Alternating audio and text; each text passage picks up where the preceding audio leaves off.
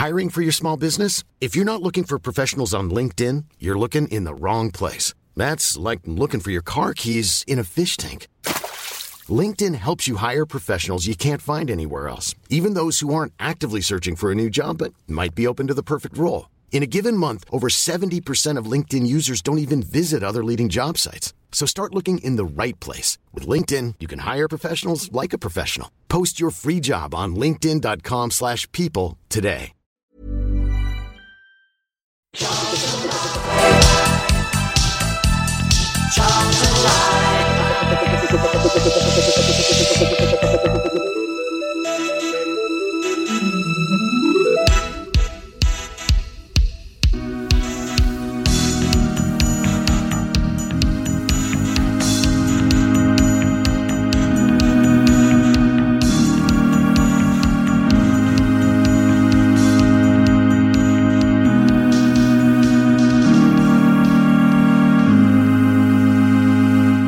Into the near post and it's squeezed into the goal.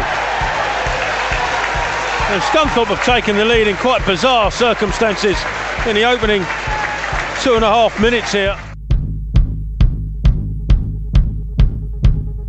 Corner taken, it's towards the edge of penalty, 6-yard box. Sarr will jump, Taylor with a header, yes, and he's equalised! Lyle Taylor, the man in pink, brings Charlton back on level terms. Get in there. There's a well-worked corner in the end for Charlton. Cullen just lofted it towards the back post. Headed down from Naby Sarr, and there's Lyle Taylor, that man, to head home against his former side. Whoa, baby, I've lost you. But Taylor will retrieve it on this left-hand corner. Taylor taking on Good into the penalty area. One way, then the other. Back to Aribo, takes a shot. It's in! Come on! Joe Aribo stabs it towards the goal, and Charlton 2-1 up. Oh, they really don't like Lyle Taylor attacking the penalty area in the left-hand side. Every time you can hear the fans screaming, get him, get him. They're laying him into the box. His little toe poke cross was like a toe poke finish in the end from Aribo. And it hit a defender on its way. It might even end up being an own goal, but Aribo's going to claim it. And Charlton, after going down early doors, are ahead.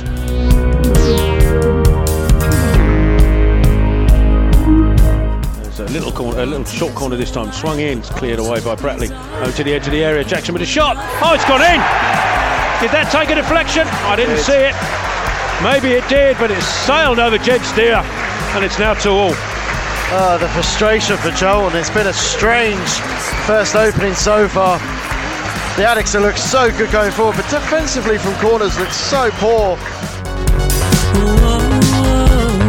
Taylor, reverse ball towards Grant. Grant gets under control. Grant with Aribo in the middle, turns. Grant still. Grant should have passed, and it's a save by the goalkeeper. Grant, had he got his head up and passed to Aribo, it's 3-2.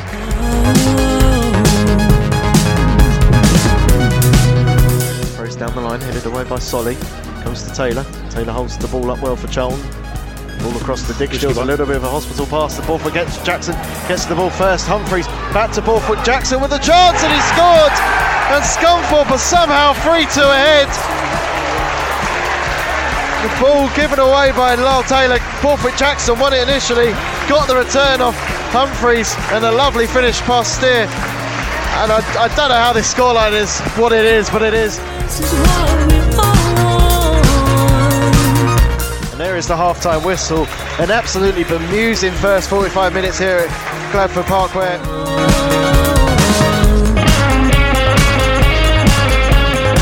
Have sent Pearson Sarah. Instead they pass it short to Aribo on the left-hand side. Aribo with Foster on the overlap. Aribo ball in the box to Taylor. Taylor back to goal. Still with it. Lyle Taylor comes to Aribo! Yeah! Aribo! It's 3-0! Joe Aribo equalises again for Charlton. There's a lovely worked free kick as Cullen passes short to Aribo. Aribo inside to Taylor. Aribo continued his run. It was well held up by Lyle Taylor, and Aribo gets his second of the night, and it's 3-0. Come on! Oh, it was super again, and we all were expecting Foster to hit it, and hit it hard. Instead it went to Aribo on the left edge of the penalty area. He found Taylor in the box. Aribo kept his run going. Taylor found him, and he just slotted it past the helpless Bonwick. What a lovely footballing goal that is. Still in the danger area with Ojo. cannons off. No, you can't give that. No way! How can you give so that from... harsh. Ojo just slammed it into Pearce's body. It's hit his arm. There's no way he could get out of the way of that. That is so How harsh. can you give that as a penalty? That is a disgrace. He is, I'm not exaggerating, he is next to Ojo when he kicks that. Penalty about to be taken now. Taken into the top of the net. Buried by Morris. And Scunthorpe now 4-3 up. Well, Charlie needs to respond again. Aribo trying to find space to shoot with his right foot. Instead picks out Dick Steele, who's That's a taken penalty. down in the box. Oh, Given. referee! Nothing given. Oh my word, Nothing referee. given. Clearly pushed over. Ball out on the Charlton left-hand side. Reeves tries to get the tackle in, doesn't make it. Scunthorpe attack. We've got 2 against 2 up here. Ball out to the right, and Dales. Ball into the box. It's into Humphreys, and he finishes. And that should be game over. Not to be for the Addicts today. Scunthorpe have come away with this with the points. Charlton will be so frustrated themselves. Conceding 5 goals away from home is never good, especially in the circumstances of Charlton. And there is the full-time whistle, and I'm afraid Charlton, on this occasion, couldn't come back from the dead.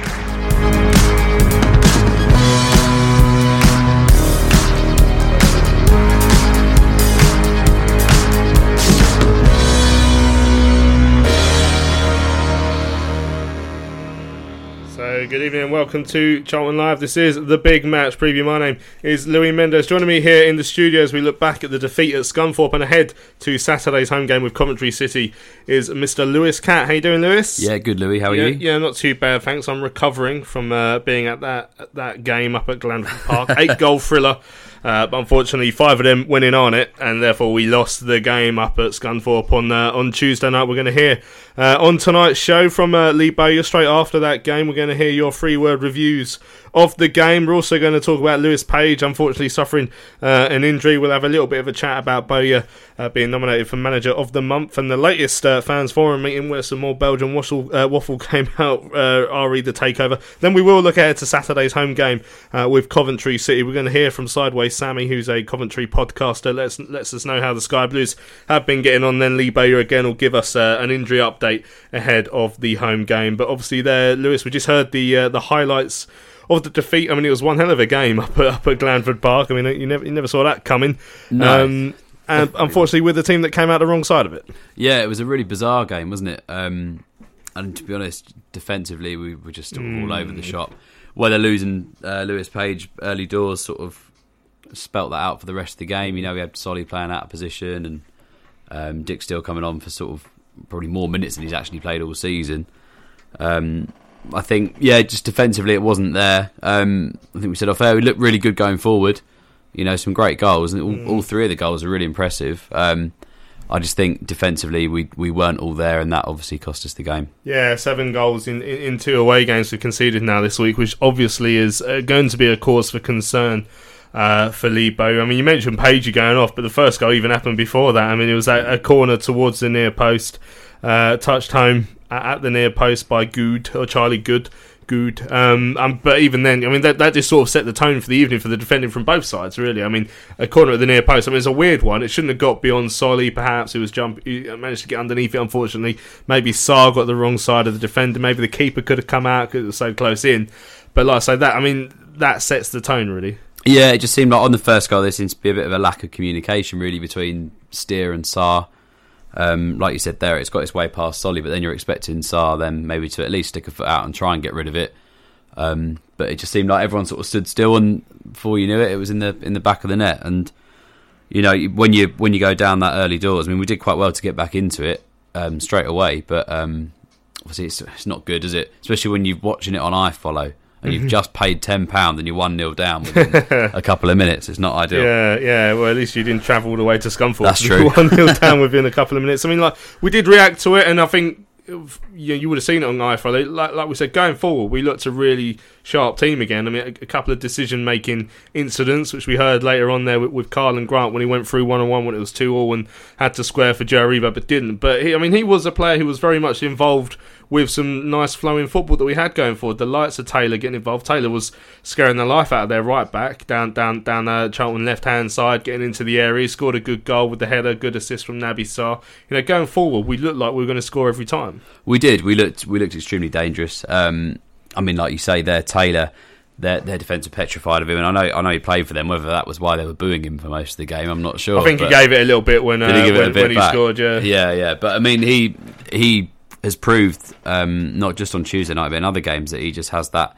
His work rate is through the roof, and that petrifies defenders because he can run at you as well. I mean, we're so used to having these hard-working strikers that don't score, don't run at defenders. They're more of like the hold-up player, but Taylor seems to have all of it. And him there, he can do that, but it brings those others into play. I think Karlan really thrives off playing alongside him, and I think that Aribo is really thriving having him alongside him as well.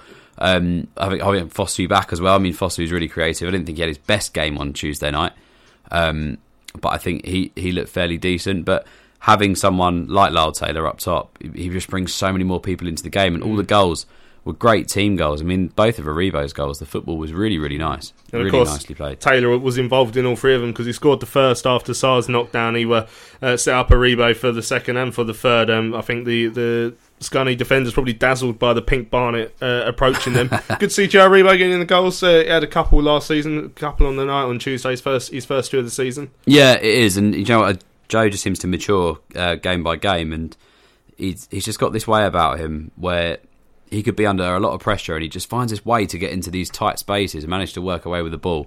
But they just play really nice, sort of tight-knit football between him and Taylor for both of the goals. And it was really impressive. And it's maybe now he's got those two, he's going to kick on and get a couple more. But he's a really dangerous player. I mean, we saw it last season as well. All the goals he scored, they are quite impressive in terms of bringing the way that they come about and the way they bring people into play. I remember his goal at home to Blackpool last year was another really impressive one. And he's got it in him, and I think that a solid run in the side now, people look at him as a very important player, and having Lyle Taylor up there to sort of feed off of as well is really helping his game. Obviously, in a game that was always going to be decided by tight margins, just whoever could score the most, it seems. I mean, we did concede goals at bad times, so it's not long after we'd taken the lead, only 8 minutes later, that they were level. Bowie was talking today that he felt that Karlan Grant was defending the wrong man when the corner came out, and his shot took a deflection. Not so much Steer could have done about that. I mean, we were talking about Steer again off air. I mean, he's I've seen the debate raging on the forum, the Phillips versus Steer, because it's always going to be controversial after Phillips was dropped for the lonely Jed Steer. I mean, how do you think he performed on Tuesday? Do you think because I've seen some people saying that they felt he was at fault for a couple of goals, but I mean, that would add a deflection. I mean, maybe the first one, like I say, he could have come out towards the corner, but he was let down by men in front of him as well. Yeah, exactly. Like you say, the first one, he could have come out, yes, but I think there was just a bit of a breakdown in communication between Naby Sarr and Jed Steer. Second one takes a deflection, and then you're looking at a penalty that was harsh. You're looking at a goal at the end that maybe the cross shouldn't have come in, and the fifth goal especially. Even the third one, he didn't have much chance because he was basically a mistake from Taylor. I mean, but just before, like we said, just before we had the third goal, which was 8 minutes after they made. I mean, there's goals every 5 minutes, it seemed. We did have that chance where, again, Taylor slipped through Grant, and he did so well to cut inside. And I guess he's thinking, I've done all the hard work here. I'm the man who's made the run and cut inside. He's thinking, I want this one. So he either hasn't seen Joe Aribo just completely unmarked on the penalty spot just for a tap-in, where the keeper would have been out of position, or he decided to have a pop. And, we've seen it a couple of times this year. It's not like Karlan's not creating goals for others at the same time. Don't forget, I think 4 out of the 6 that Taylor has scored have been created in part, at least, by Karlan Grant. So it's not like he's not ever doing it. It's just in this specific moment he missed a glaring easy pass, unfortunately. Yeah, I think we've said it before with Karlan. I think he just saw the headlines. He'd done the hard work and he wanted to get the goal. But yeah, he has been creative this year, and he's been unselfish in games. And I think it's like you say, he's young still, so the decision making, if he a couple of years older, maybe he does square that. It was hard to tell really if he was sort of looking up when he managed to get round him. I think he was sort of surprised he got himself in that position, whether he wasn't really paying attention to what was in front of him in the box. He was just looking down at the ball. But obviously Aribo wasn't very happy with him, was he? But we move on. He's had a really good season so far, Carlin. So I wouldn't want to judge him on that one decision on Tuesday night, because, like you say, he's been far more creative this season and provided a lot of goals for Lyle as well. Yeah, so not long after that, when we could have gone 3-2 up, it was a mistake, unfortunately, from Lyle Taylor, who had also had a good game. It's just the way it was going, gifted the ball away. I think Dick Steele perhaps wasn't aware that Borthwick Jackson was right behind him, but the Scunny fullback nipped in, got his toe onto it, played the 1-2, and then got into the area and scored his second ever goal. The one he scored to make it 2-2 was his first ever goal. There was actually a bit of a lull in the 5 or 6 minutes before half-time. Then we came out and again there was chances. We saw Fosu have that one that hit the post. I mean, you couldn't get much more unlucky. You think about Luton last week, they hit the post and it fell straight to one of theirs, but unfortunately for us it came out. But then we did score a really well worked goal again, Taylor involved, again Aribo, passing and moving. You play a pass into the area and then run. It's very hard for your defender to track that, and that's what Joe Aribo did, and it was good little intricate passing inside the area from Taylor into Aribo. A nice little finish. Yeah, I think to be honest, I think he did really well to get the shot away, because it was it's one of those sort of scrambly things. I mean, the pitch as well, I don't think contributed. It was quite bobbly. When I was watching that goal, especially as it was working its way into the box, it was bobbling about a lot, and he managed to get it under control. I mean, you can imagine him sort of skewing that wide. So I think he did quite well to get that. To get enough on it to sort of creep it in at the and again now corner. We're talking about fine margins and what's happening at exact moments in games. This is when we've just got back into it. You're thinking, right now, can we start to push for a win? And then there's the penalty against Jason Pearce. Now the ball was over on that far side. Ironically, actually, it does appear that Lee Novak handballs it in the build-up while the ball's in the area. It does seem to hit his hand, and that looked more like a little bit of control than what Page did, than what Pearce did. Now what Pearce has done is, you can argue, like we spoke to him after, he said my hands were by my side. I mean, if your hands are behind your back, it's never going to hit them anyway. But I mean, it's so close as well. There's no way he could have got his hand out of the way. It's just whether his hand was there in the first place. But I mean, do you think that was a penalty? I think it was harsh. I mean, I think if it was the other way, it would. I think if it was us having that shot and it hit a Scunthorpe player, I don't think he'd have given it. I don't know why. I just think it's our luck with officials. But like you've said there, maybe when it gets to that position, I think Pearce has got to think he could sort of smash this at me and hope for the best, or he could try and drill across in, or whatever, and it has this risk of hitting his hand. But when you're that close and it's all happening that fast, it's really hard to react. But I mean, the ball, his hand does sort of creep out a little bit. Whether it's deliberate or not, I don't know. I think it's just more balance. There's a whole lot about the rules now about movement has to be deliberate to the ball. But then, do you argue then that if his hands were already out, then he's deliberately making himself bigger to block? But if his hands are by his side, that's sort of. But it's such a tough one. But the referee's given it. I mean, Bowyer's not happy. And Pearcey's certainly not happy with it. So no, I mean, it's not like he's standing there doing star jumps exactly, or anything, is it? But then, 5 minutes later, Lee Novak was doing star jumps inside his own penalty area as Dick Steele's run past him. He's gone across him now. There's certainly contact. I mean, Dick Steele's gone down with some force. He's certainly thrown himself to the ground, but there's contact as well, and the whole Charlton bench wanted a penalty there. Was that a penalty for us? Have we been mugged off again? It was a hard one to call, because I mean, I think he did go down a bit soft, but I have seen them given, so I think there's certainly enough contact to say that if it was outside the area, then you'd probably give a foul. Yeah, I think that that Bowyer can be unhappy about that, to be honest, because we're calling the Pearce incident harsh. And I think if that guy goes down, then maybe we call that harsh as well. If we do get the penalty from Dick Steele hitting the deck, but it's the odds of our match official, the match officials that we seem to end up with. It just never seems to go on our way. But. Yeah. So obviously the fifth goal comes on the break for Stephen Humphreys right at the end there. Charlton had pushed everyone forward, and it was just a case of they picked us off and across. A low ball across the face of goal, touched in at the far post. I mean, sometimes you're kind of expecting that when you're pushing for a leveller. So, we take the defeat, unfortunately, in the end. There were, numerous opportunities where it could have gone the other way for us. Unfortunately, it didn't. Now, let's put it into context. It's our first defeat in 7. Obviously, we've come off now a run that included 4 wins and 2 draws. Overall, and it's a game where going forward we've looked good. I mean, we know that you can't go away from home and concede 5 goals whichever way they come. No, absolutely. But overall, I mean, we just got to try and take this one on the chin now, I guess. Yeah, I think it was a bizarre game, wasn't it, from start to finish? So I think the positives, we scored 3 goals away from home. should we? It's hard to take when you've scored 3 away from home and you still haven't taken the points with you. But we've managed to score 3 good goals away from home. We look really threatening going forward. We've got players coming back potentially, so defence hopefully is going to shore up a little bit, and on to Saturday. But like you say, first defeat in 7 is not it's not the end of the world. Yeah, right. Let's hear what Lee Bowyer made of the game afterwards. We'll hear your 3-word reviews of the match as well. But I spoke to the Addicts boss Lee Bowyer after the match, and this is what he had to say. I suppose you could say it was a good game for the neutral. A horrendous game for myself watching. We given 4 goals. First half, just not good enough, defensively. Every time we went forward, we looked like we was going to score. First half, created chance after chance. But overall, just not good enough. We have to come in and win. After watching them, we have to win this game today, and I don't know what happened. Apart from just poor defending and just switching off. So whatever way you want to dress it up, it wasn't good enough.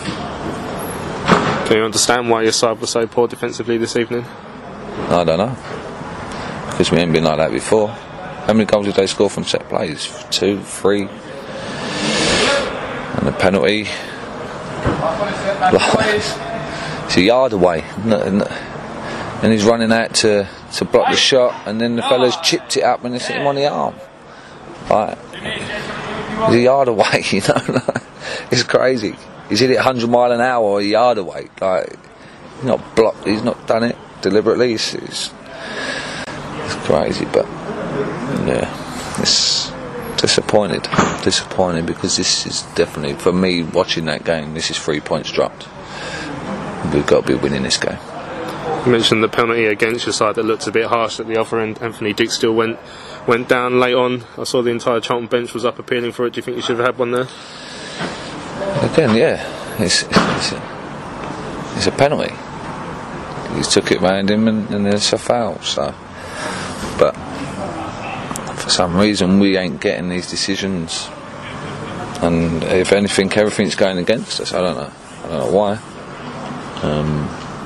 I think everyone can watch it and make their own minds up on if you know the game, then you know if that's a penalty for them and if that's a penalty for us. But we just don't seem to be getting these decisions at the moment. I don't know why. Maybe we'll have to start asking the question, because at the moment it's not even, but we didn't deserve anything from the game, not with that defending. So good luck to them.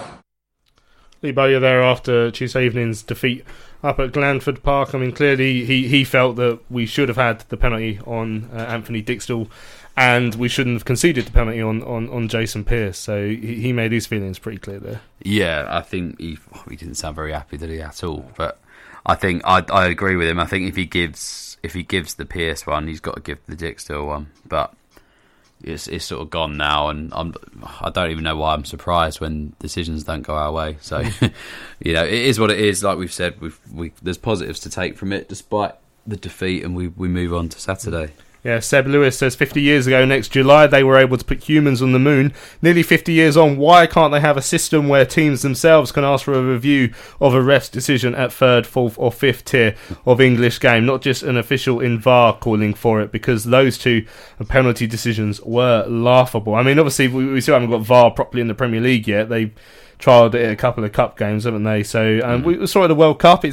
I was a bit dubious of it at the start, especially when England kept getting screwed over against Tunisia, but as the tournament grew and you saw how it could be used properly, I actually thought it was quite good. So yeah, I thought it was quite successful. So I mean, it'd be nice. I mean, obviously they'd have to bring it into the Premier League first, but I mean, do you think if we went to VAR, do you think that handball would have been changed over? Because if they look at it slowly, they're going to say, well, his hand's slightly out. They're going to. I think that his arm was out that although it was slight, it was out enough to sort of, if it would have been reviewed by VAR, it would have been. Yeah, because it always looks worse in slow motion as well. It does, yeah, it does look worse in slow motion. So I don't think that would have made much of a difference, but I think it's still very, very harsh. And obviously the Dick Still one as well. Right, I asked for your 3-word reviews of the performance in the game during the 5-3 defeat. Dan Gray said it was gutting, emotional and frustrating. Will Bolland says we move on. Mike Collier says that 3 points stolen. Cliff says 35 more games, and then he adds, oh no, Carlin. And Paul says didn't expect that, and David says unique, meaning weird. It certainly was a unique game. I was trying to think back to the last time we were involved in a 5-3. I can only think of 3 5-3 games off the top of my head. So we had, obviously, Tuesday, we had a 5-3 defeat at Blackpool under probably Pardew, I think, in the Championship, and we had a 5-3 defeat at Highbury against Arsenal. They're the only 3 I can think of. So that's definitely the first 5-3 I've seen. So there you go. Right, obviously, during the game on Tuesday, sadly, just after we fell to a 3rd-minute opener, we also lost Lewis Page to injury. We know he's been suffering with his groin over the last few weeks and playing on through injury. So we've got an update from Lee Bowyer today during press day on the state of Lewis Page's injury. I don't know. Just come in. Obviously, everyone's coming a bit later today, so I'm going to speak to the physio properly. But yeah, Lewis Page, we knew that we were just trying to hope and get to this international break, and then he'd have had a couple of weeks rest and we'd have probably got him back to a much better condition. But that's the only one position that we don't have cover. And Naby was his cover, but obviously we've lost 2 centre halves, so Naby couldn't even cover out there. He had to play centre half, and that's just the way it was. But Pagey felt alright before the game. He said it feels okay to go and play, and unfortunately for us and for the lad that he picked up the injury. So there we go. Doesn't sound too promising. I mean, Bo said on Tuesday evening that something had popped in there, which sounds painful. It does, yeah. Yeah, especially in the groinal area. Yeah. I mean, it's obviously disappointing. Page has had his injury problems, but he's looked good so far this season, so he's going to be a big miss for us. He has. It's really nice seeing him get a consistent run in the side. I mean, he's something about him that I just prefer, even to Jay Da Silva. I think he is a Charlton player, if that makes sense. I just think that he's someone that all the fans can really like, can really adore, and I think he's been really good so far this season. He's had his injury doubts, and every time he's had them, he's come back. I mean, you got to look at last season when he'd been out for the amount of time he had. He got injured up at Blackpool and he's come back, and then comes back in the side on the Saturday and pings an absolute worldie against Plymouth. And then this season, he's had his opportunity to have a consistent run in the side, and I think he's been one of the outstanding performers so far this season. His assists, what he brings into a game with his crossing and everything like that. I think he's been really good, and I really hope the injury isn't too serious because, like Bowyer's touched on, we haven't got any cover there, and I think previous seasons we've had Jay Da Silva and Pagey sort of been the cover, and even sort of going back to when we had Adam Chickson and Jay Da Silva the season before that. I mean, we're really light on the ground there. Yeah, I mean, how do you see it going? Because obviously Naby would be the cover, which isn't less than ideal anyway, because he's not a natural left back. No. And I mean, Solly went over there for the majority of the game on Tuesday. And I mean, he did that for a long spell in the Championship under Powley when we didn't have a spare left back at the time. He played a long time at left back, but you'd rather he was on his more comfortable side, wouldn't you? Yeah, absolutely. And I think the worrying thing is obviously we're sort of all sweating on whether Christian Billitt's going to be available Saturday. Fingers crossed he is. I think something's come out today that he might be, which would be good.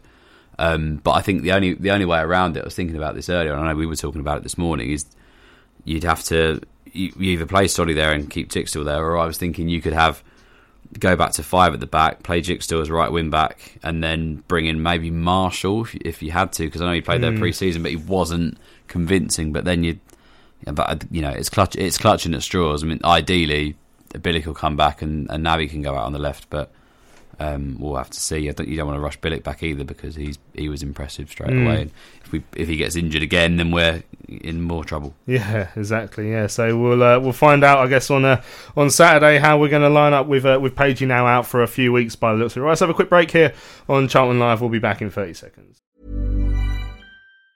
Jewelry isn't a gift you give just once. It's a way to remind your loved one of a beautiful moment every time they see it. Blue Nile can help you find the gift that says how you feel and says it beautifully, with expert guidance and a wide assortment of jewelry of the highest quality at the best price. Go to BlueNile.com and experience the convenience of shopping Blue Nile, the original online jeweler since 1999. That's BlueNile.com to find the perfect jewelry gift for any occasion. BlueNile.com. Ryan Reynolds here from Mint Mobile. With the price of just about everything going up during inflation, we thought we'd bring our prices down. So to help us, we brought in a reverse auctioneer, which is apparently a thing. Mint Mobile Unlimited Premium Wireless. How to get 30, 30, how to get 30, how to get 20, 20, 20, how to get 20, 20, how to get 15, 15, 15, 15, just $15 a month? Sold! Give it a try at mintmobile.com/switch. $45 up front for 3 months plus taxes and fees. Promo rate for new customers for limited time. Unlimited more than 40 gigabytes per month. Slows full terms at mintmobile.com.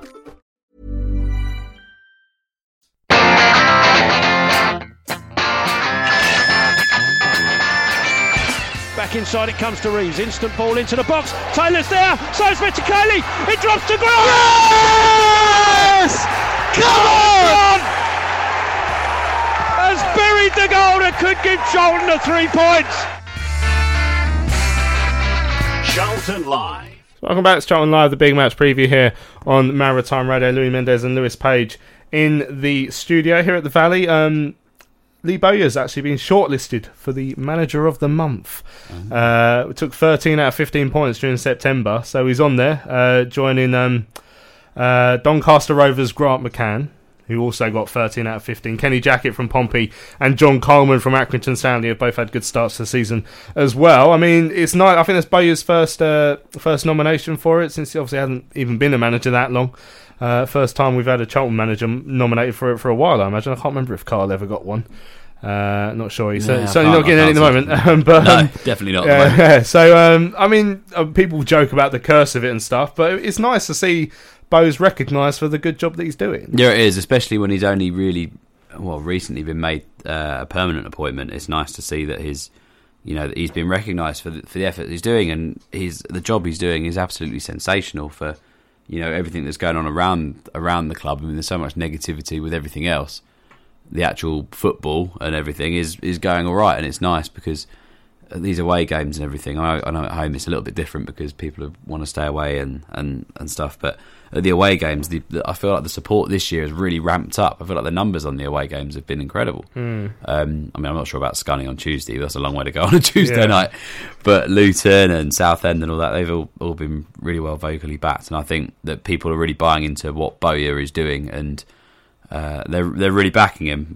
So yeah, it's nice to see it recognised. He deserves it. And obviously, how you react to defeat as a manager as well is something quite important. So now it didn't have to do that too often last season. Only a couple of times towards the end of the campaign where we lost games. So now how you react to that, it's another new experience and a new test for him. Exactly. Yeah, it'll be really interesting to see how they come off the back of Tuesday. I think home as well. He'll really want to go for it.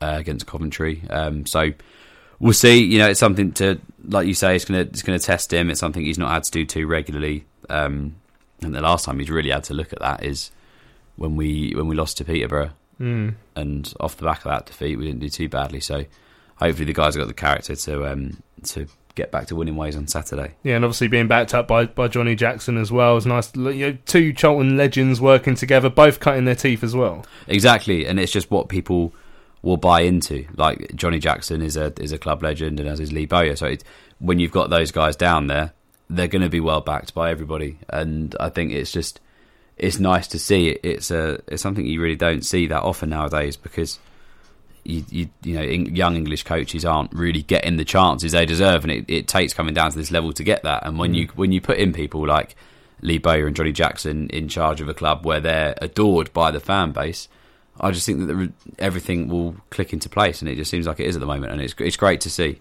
Do you believe in the Manager of the Month curse? Because I mean, there's a it's already taken hold. We've already lost, and we haven't even won it yet. Yeah, I know. Maybe that was it. Maybe the nomination thing was the curse, and I mean, there's a bit of stiff competition in there, isn't there? I mean, Donny have had a sensational month as well, so I don't know. I'd like to see Lee Bowyer win it because I think he deserves it, but I'm not sure if I believe in the curse or not. I mean, I'm thinking back.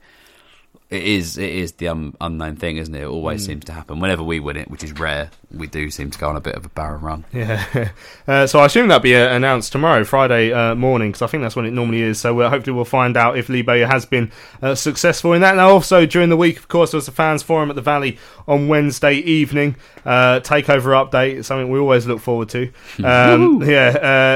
Lieven de Turk, the representative of Roland at the club at the moment, represents the club in the takeover talks. His latest update is the Australians still have to lodge a few documents with the EFL, which has been the update for the last 6 months. Oh, they've been doing that a long time. Yeah. Now he said it's worth noting that the group is not now just the Australians, but it's the Australians and groups linked to the Australians. He goes on to mention there's a second party that apparently have been around for a while that apparently now more active, hadn't seemed to have gone a bit dormant after a while.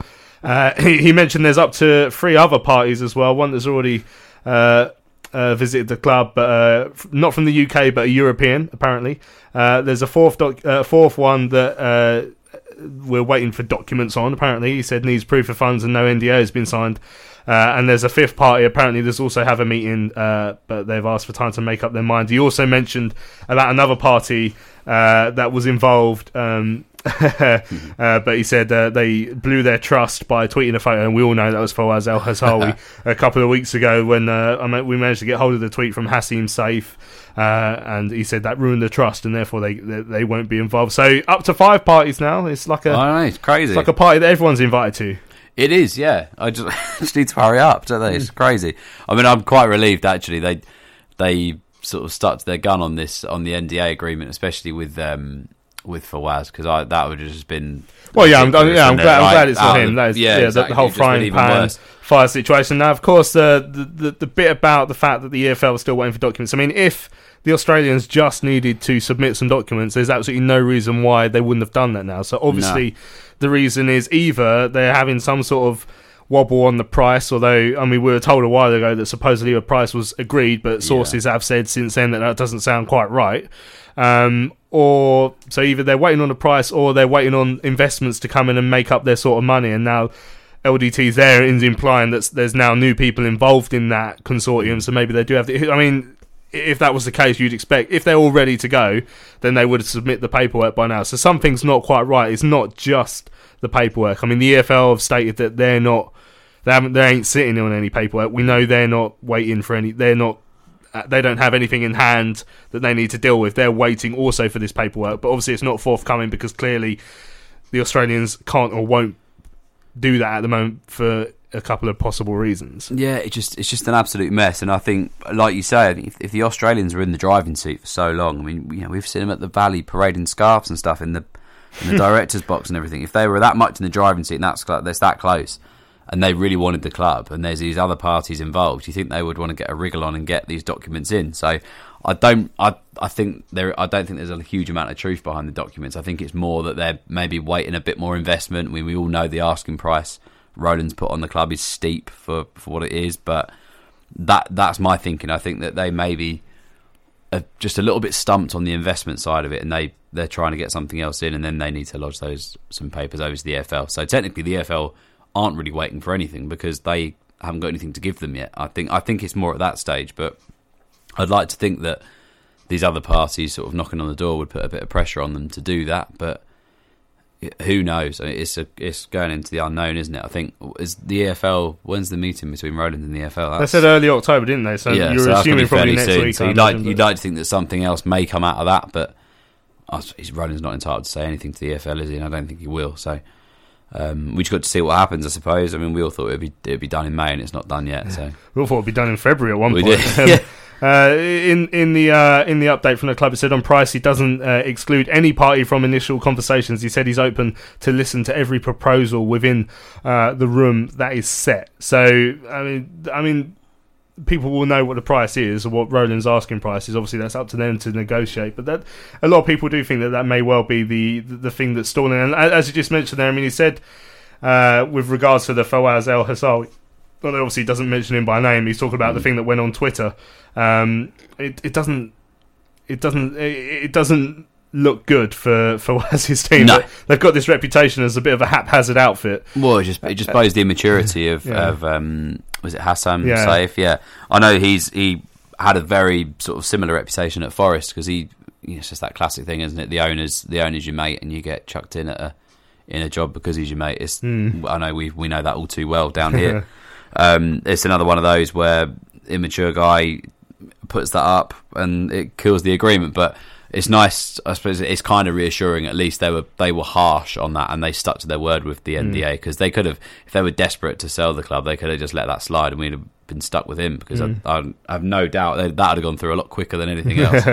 Yeah, right. Richard Justin says that Ben Reeves started his career as a left back, so maybe he could fill in if we're desperate times and desperate measures. And Roger Trask, his 3-word review was bonkers, bonkers.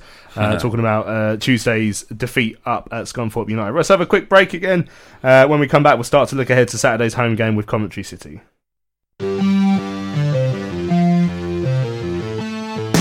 Cullen with this corner on the near side. Love it to Pearce. Yeah! Oh, it's good header, and it's Bellick with the header. Thought it was going towards Pearce. It went instead to the Arsenal loanee, who's buried his first goal in a Charlton shirt, and Charlton now have a 2-1 lead with only 3 minutes left of normal time. And they've been putting Southend under pressure for the last 2 or 3 minutes, and Cullen's corners all game have been excellent, but a lot of them have been deep towards the back post. Not that time, it was swung in hard and low towards the near post. Billick made a brilliant run, got away from his man and thundered a header into the near post. Oxley had no chance in the Southend goal, and with 2.5 minutes left, Charlton have regained the lead, and lead here 2-1.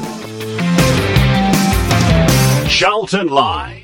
So welcome back, this is Charlton Live, the big match preview. Let's start to gear up for Saturday's home game with Coventry City. Obviously the Sky Blues promoted from League 2 last season. So I got on to Sideways Sammy, he's a podcaster for the Sky Blues, real name Dominic Durams, who knows. So I spoke to him. So I spoke to Dominic to ask him how the Sky Blues have taken to life back in League 1. It's been sort of a mixed start. There's been a couple of really underwhelming performances. I think Blackpool a few weeks ago was sort of the nadir, really. Sort of, there didn't really look to be much going on, but we've had a few really encouraging performances as well. So we beat Barnsley a couple of weeks ago. We took a really credible point against Sunderland last week. So I think we're still sort of feeling our way into the season. At the start of the season, off the back of promotion, I think expectations were that we might possibly go on to do something. But as the season's unfolded, and especially after losing Mark McNulty, who was our top scorer last season over the summer, that we're just not quite at that level to be sort of around the playoffs, and we're probably going to be a mid-table side, it looks like. Yeah, I guess there's always a case after promotion that you're never really sure until you're probably 10 games in exactly how you're going to fare in the new division. Yeah, and I mean, for most Coventry City fans, this is quite a weird feeling coming into a season after promotion. It's been 51 years since we last did it, so it's sort of alien territory. Yeah, of course. I mean, so how do you sort of get your expectations in line? What were people talking about at the start of the season? Well, just after we won the playoff final against Exeter right at the end of May, Mark Robbins was very clear that he expected the team to go out and win promotion, so that kind of set the stall out.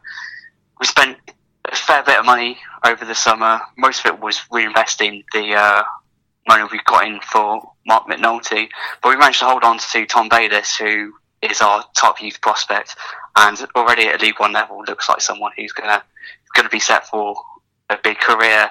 But I think actually once we started seeing the performance of this team, it does look like a side still trying to get to grips with this level of football. So that has sort of tempered the expectations from earlier on, when we were kind of expecting that maybe having one promotion after so long that anything was possible. Obviously, you got beat 1-0 at home to Portsmouth on Tuesday. I mean, what sort of performance was that? Because obviously Pompey are one of the teams that started the season really well. Yeah, it's kind of been a bit of a difficult performance from us, especially at home thus far this season, where we've played some decent stuff but haven't managed to end up testing the opposition goalkeeper. We had one really big chance when the game was 0-0 when our striker Johnson Clark-Harris was clean through on goal, and he just kind of snatched at the finish, and it made it quite an easy save for the goalkeeper. And then just for half time, we conceded what was admittedly a really good goal from Ronan Curtis for Portsmouth, and we just couldn't get back into the game. We really struggled to score goals, really struggled to create chances, so we're kind of reliant on being solid defensively. And what about Mark Robins and the manager? Obviously, with the club having been on this downward spiral over the last few years, to turn it around and to get a promotion last year, I imagine he must be pretty well thought of up at the Ricoh Arena. Yeah, I mean, he's someone who just seems to make sensible decisions, just mainly just focusing on sort of the basic shape of the team, and seems to be able to recruit pretty well in the transfer market and just bring in a bit of extra quality. I think sometimes he can be a little frustrating. He can wait too long to make substitutions, and sort of it doesn't seem like the team has a big attacking plan. We don't really set out to go and sort of press teams and entertain. We're very much sort of about being solid. So it's relatively mixed how he's viewed, despite winning promotion recently. He does have credit in the bank, but you still get people calling for his head if we haven't won a few games. And obviously all this is going on still with the difficulties with Sisu hanging over the club. Remember the last couple of times that Charlton faced each other in League One, the two sets of fans got together to protest against their respective owners. I mean, that doesn't seem to have got any better. I was reading earlier today that the lease at the Ricoh, or the playing at the Ricoh, could be in danger again at the end of the season. So that's still going to sort of hold the club back, it seems. Yeah, it's sort of because it's been going on so long that I think any hopes of sort of achieving something via protest is sort of dampened down. It looks like whatever Sisu want to sell the club for is just not going to be met by the market. They're holding on to the club for reasons unbeknownst to anyone who can reasonably make a guess of it. So, I mean, even with this lease thing, it's either you get really angry about it and nothing changes, or just kind of shrug your shoulders and keep on going. And yeah, I think sort of winning promotion last year has shown that they're not completely destructive. I think they just want to be very hands off and leave the club to the football manager and not have to put too much money into it. So it's we're just sort of treading water, really. Does it seem like there's still no way out at the moment then?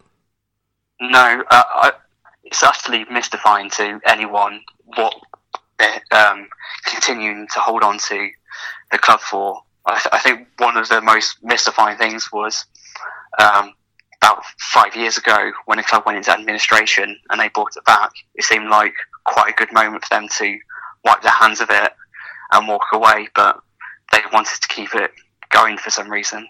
Very strange. Now, getting back to the football, obviously coming to the Valley on Saturday, I mean, who are the danger men? Who are the best players that Coventry have that the Charlton fans should be looking out for? So I mentioned Tom Bayliss earlier, who is just a very gifted footballer. Sort of came through out of nowhere last season and scored on his debut and hasn't really looked back from there. He's a tall central midfielder, can play box to box, very good technically, but can also get stuck into the challenge. At the moment, probably our biggest hope as well is Connor Chaplin, who we signed from Portsmouth. And even though he hasn't scored from open play yet, his sort of presence in the attack, he's quite a nifty striker, and he's very good at sort of just playing quick 1-2s with his teammates, just increasing the urgency. He's got very good movement.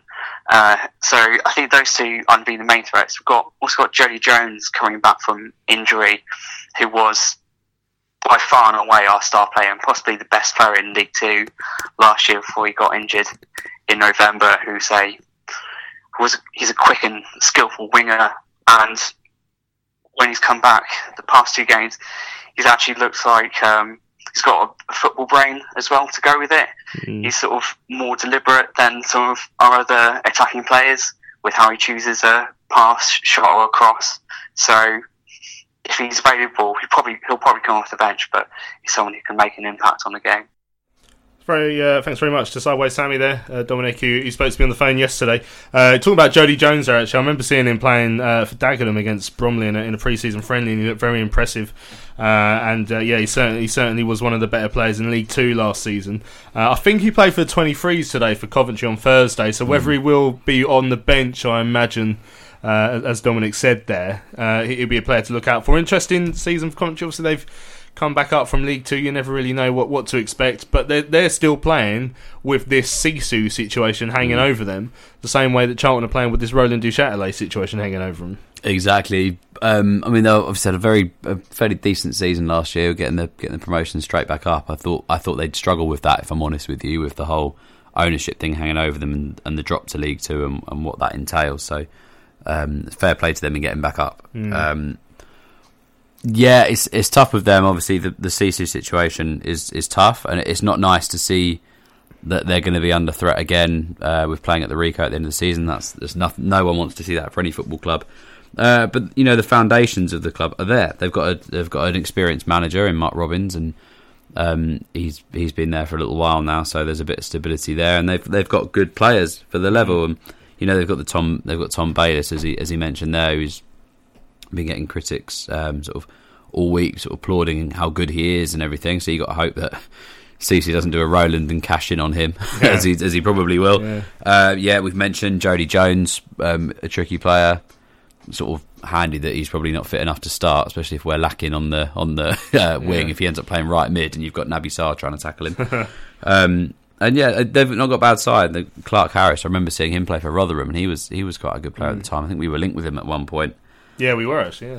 So he missed a penalty against us once. Yeah, maybe. And then we were linked with him about 2 days later. Yeah, sounds like that sort of scouting, doesn't it?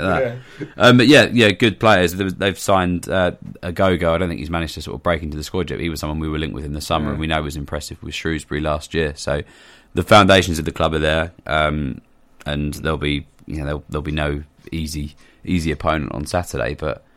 Yeah, like you say, the Cece situation is sad, but we're in the same boat ourselves. So it's the same as us. They've got massive potential, that club, because they've got a massive fan base, probably arguably bigger than ours, Coventry, and a big stadium. But unfortunately, it's not theirs. Unfortunately, so difficult situation. Right, let's have a look ahead from a Charlton point of view. Obviously, Lee Bowyer had his press day today. The Addicts boss provides us with an update on the injuries in a minute. But first of all, he insists that we will see a reaction from his side to the defeat up at Scunny. It's massive. No team wants to go and not win the game after you've just lost, but I know I'm going to get the reaction that I won on Saturday. I know that I have winners in there, and it hurt them as much as it hurt me, and it's hurt everybody to do with the football club. And I've no doubt that come Saturday that everyone that comes to the game will see the reaction that we won. On the subject of centre halves, is Christian Bielik close to a return? Yeah, so Christian's training today, so is Ward. So then both back in training today. So Billy Clark's training full contact now. So he trained last week non-contact, but now he's back full contact today. So we've got Billy back and we've got Ward. Has Christian got a chance for Saturday? He'll be involved. He'll be in the squad. I don't think he'll start. I think the physio will go mad if I try and start him. Because at the end of the day, we have to try and look at the bigger picture, and it'd be silly of me to start him. Good news on Billy Clark. How close is he to joining the squad? No, Billy's a way away yet. He's been out for a long time, and he needs to get some 23 games under his belt. It's going to take him a while to get back to the Billy before the injury. He knows that, we know that. But to have him back in amongst us is a great thing for us and for him. So in training the other day, he obviously joined in, but non-contact, he's like a floater, and he's trying, but he giving it away, which he never does. it just takes time, like he wants to be the person he was, but it's just going to take time. Training and games, you catch up quickly. You touched just now on the international break. Is that a good thing for you? Yeah, for sure. That'll give 2 weeks of Ward, Christian to get training under their belts, and obviously they'll be going away international duties, so they'll might play a couple of 60 minutes or something. Hopefully they get some minutes under their belt, and so yeah, obviously gives 2 weeks for Page to get further down the line, so there's less games that he's going to miss. So yeah, the international break is a good thing for us. Was Lee Bowyer determined to make sure that his side bounced back from the defeat up at Scunthorpe on Tuesday, and then given us the injury updates? I mean, first things first, I mean, we have sort of touched upon it, but it is, don't want to get into a run just before the international break where you haven't won in 3 and you've lost a couple in a row. So it is a big game for us really on Saturday. It is, yeah, and especially at home. I think he'll want to be going into that international break on the back of a win. So that's in the players' heads when they've got next week off. Obviously, we've got the game on Tuesday night in the Checker Trade, but I imagine there'll be a lot of players rested for that. We'll probably see a bit more of a 23 side probably for that game. And then obviously, like you say, we want to get that winning mentality back and take that into the international break, and then crack on again. Back at home on the 20th. So looking ahead, Christian Bilic is going to be back in the squad. Doesn't sound like he'll start to me, but I mean, Bowyer said that the physio would be very unhappy if he did. So, but good to have him back and an option from the bench at least. It is, yeah, and I was really impressed with him in the games that I did see him. I thought he was really, really good up at Southend, and it'd be nice to have him back, like you say, as an option. Probably annoying that we can't start him because I'm not too sure what we'd do about the defensive situation. I mean, we've discussed a few options now. I'm guessing it is going to have to be Solly at left back, which is less than ideal, and then Dick Still at right back. I mean, Anthony Dick Still, young still. I think he'd prefer to play in defensive midfield, but he's played a lot of right back. I mean, do you rate him there? I think I prefer him in defensive midfield, but I think he can do the job at right back when called upon. It'd be interesting to see if he can get a decent amount of game time under his belt, because obviously he had a really he didn't have a pre-season, did he? Because he was off ill, pneumonia in the summer with pneumonia. So he obviously lost a lot of weight and stuff like that. And Bowyer said he wasn't the same player at all over pre-season. So I think he's probably still playing catch up a little bit.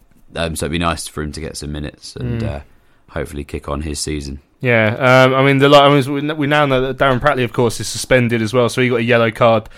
He got 5 yellow cards in 5 games, which is an impressive record. Predictable, to be fair. Yeah, from his own in his own run of games, he got all 5. So he's out now for Saturday. So Reeves came on it. I suspect. I mean, because I'm thinking because it was an away game that Pratley came in to try and just add a bit of the bite to the midfield. So because it's a home game, we're going to be the one to try and open up. I imagine Reeves will just come straight back in. Yeah, I imagine Ben Reeves will come back in, and Cullen will probably sort of sit a bit further back. But it depends how we play it, I suppose. If we're going to go with if we're going to play a diamond, or if we're maybe going to go sort of a flat 4-4-2, maybe provide a little bit of help especially on that left hand side. I mean, not best defensively. So yeah, Fosu on the left. He's not. At least just another body, isn't it? Basically, if Solly gets caught, you've got someone else there to sort of track back. Yeah, because I guess there is some school of thought in Diamond, of course, you don't really have wingers at all. Exactly. And therefore your fullback's a little bit exposed at times. Yeah, so I think we probably would benefit on playing some wider men, but we'll see how we go. Obviously, when we play the Diamond, it's really effective, but in the position we are at the moment with injuries at the back, I think Solly may need a little bit of cover on the left-hand side, but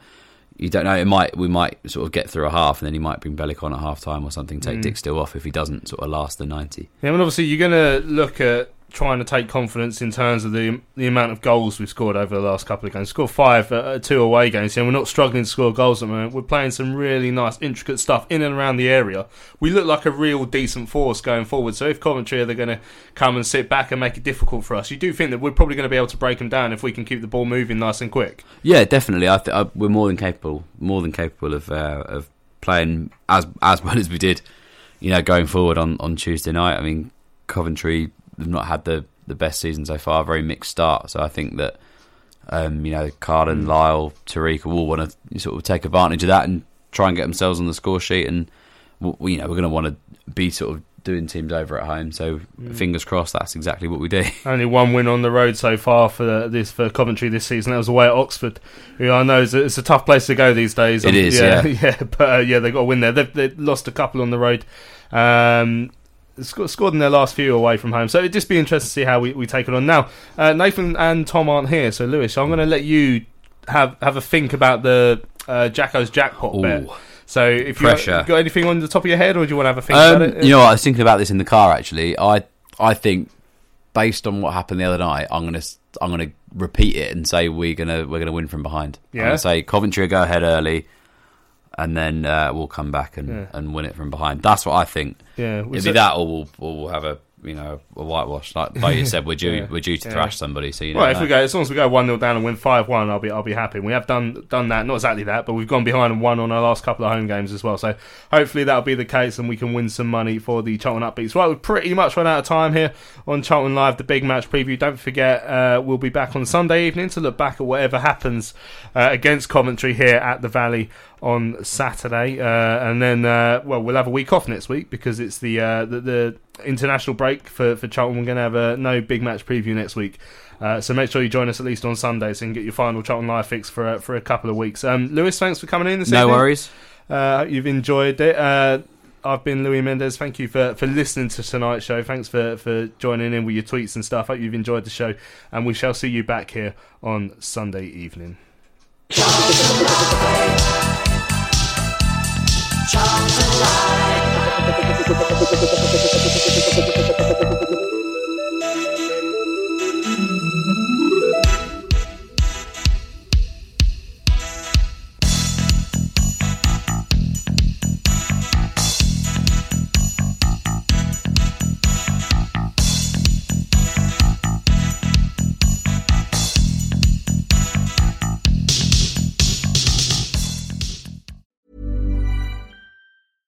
Save big money when you start your next project today at Menards. Check out our great selection of garage and utility lighting options. In stock, ready to take home today. We carry everything to help you illuminate whatever project you're working on. Shop garage and utility lighting products in store at your nearest Menards. You can also view all of our entire selection of lighting options today on Menards.com. Save big money